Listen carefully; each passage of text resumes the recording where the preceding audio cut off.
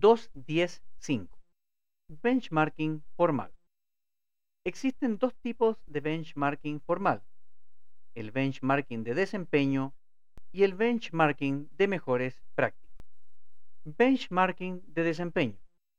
El benchmarking de desempeño consiste en la comparación de datos de desempeño que han sido obtenidos del estudio de procesos o actividades similares.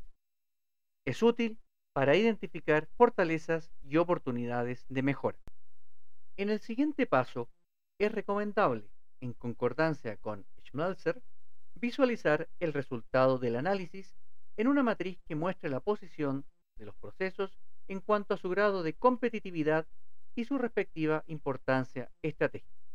Figura 16. Benchmarking portafolio de procesos. Descripción de la figura 16. Benchmarking portafolio de procesos. La figura 16 muestra un diagrama en base a dos ejes: eje de importancia estratégica entre los niveles baja y alta, eje de grado de competitividad entre baja y alta. Los dos ejes conforman una matriz de posicionamiento de 5 procesos que se describen en la figura. En el eje o cuadrante de baja importancia estratégica y bajo grado de competitividad se encuentra el proceso de compra. En el eje o cuadrante de baja importancia estratégica y alto grado de competitividad se encuentra el proceso de fabricación. En el eje o cuadrante de alta importancia estratégica y bajo grado de competitividad se encuentra el proceso de innovación. En el eje o cuadrante de alta importancia estratégica y alto grado de competitividad se encuentra el proceso de reclamación.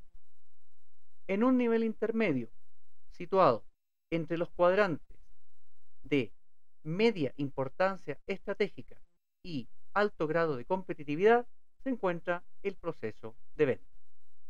Fin de la descripción de la figura 16. La figura 16 muestra un ejemplo del resultado del benchmarking. De este portafolio se pueden deducir directrices. En nuestro ejemplo, sería que el proceso de innovación tiene una alta importancia estratégica, pero en relación a los competidores, este proceso se encuentra débil, porque está evaluado con un bajo grado de competitividad. Por consiguiente, se recomienda mejorar el desempeño de este proceso. El benchmarking de desempeño también es usado para comparar estados financieros. Se analizan y comparan gastos, costo de mano de obra, costos de edificios y equipos, costo del uso de energía, cumplimiento de presupuesto, flujos de caja, ingresos recaudados, entre otros. Benchmarking de mejores prácticas. La comparación de datos de desempeño que han sido obtenidos del estudio de procesos o actividades similares y de identificar, adaptar e implementar las prácticas que producen los mejores resultados de desempeño es muy útil para aprender de la experiencia de otros y lograr mejoras significativas en el desempeño. Principales beneficios de utilizar esta herramienta.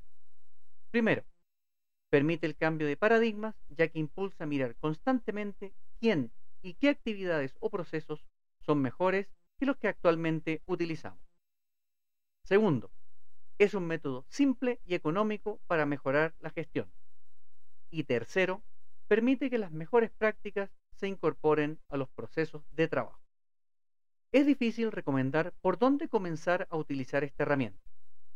Lo mejor es lograr involucrar siempre a la alta dirección, gerentes generales y gerentes de área, para que jueguen un rol de patrocinadores en la utilización sistemática de esta herramienta. Luego, crear un equipo o una unidad que se encargue de realizar todo el proceso, comenzando por buscar información en libros, revistas especializadas, journals y páginas web, entre otros. Un proyecto formal de benchmarking de mejores prácticas debiese tener una duración de entre 6 a 18 meses, dependiendo de su alcance e impacto que se desea lograr en la organización.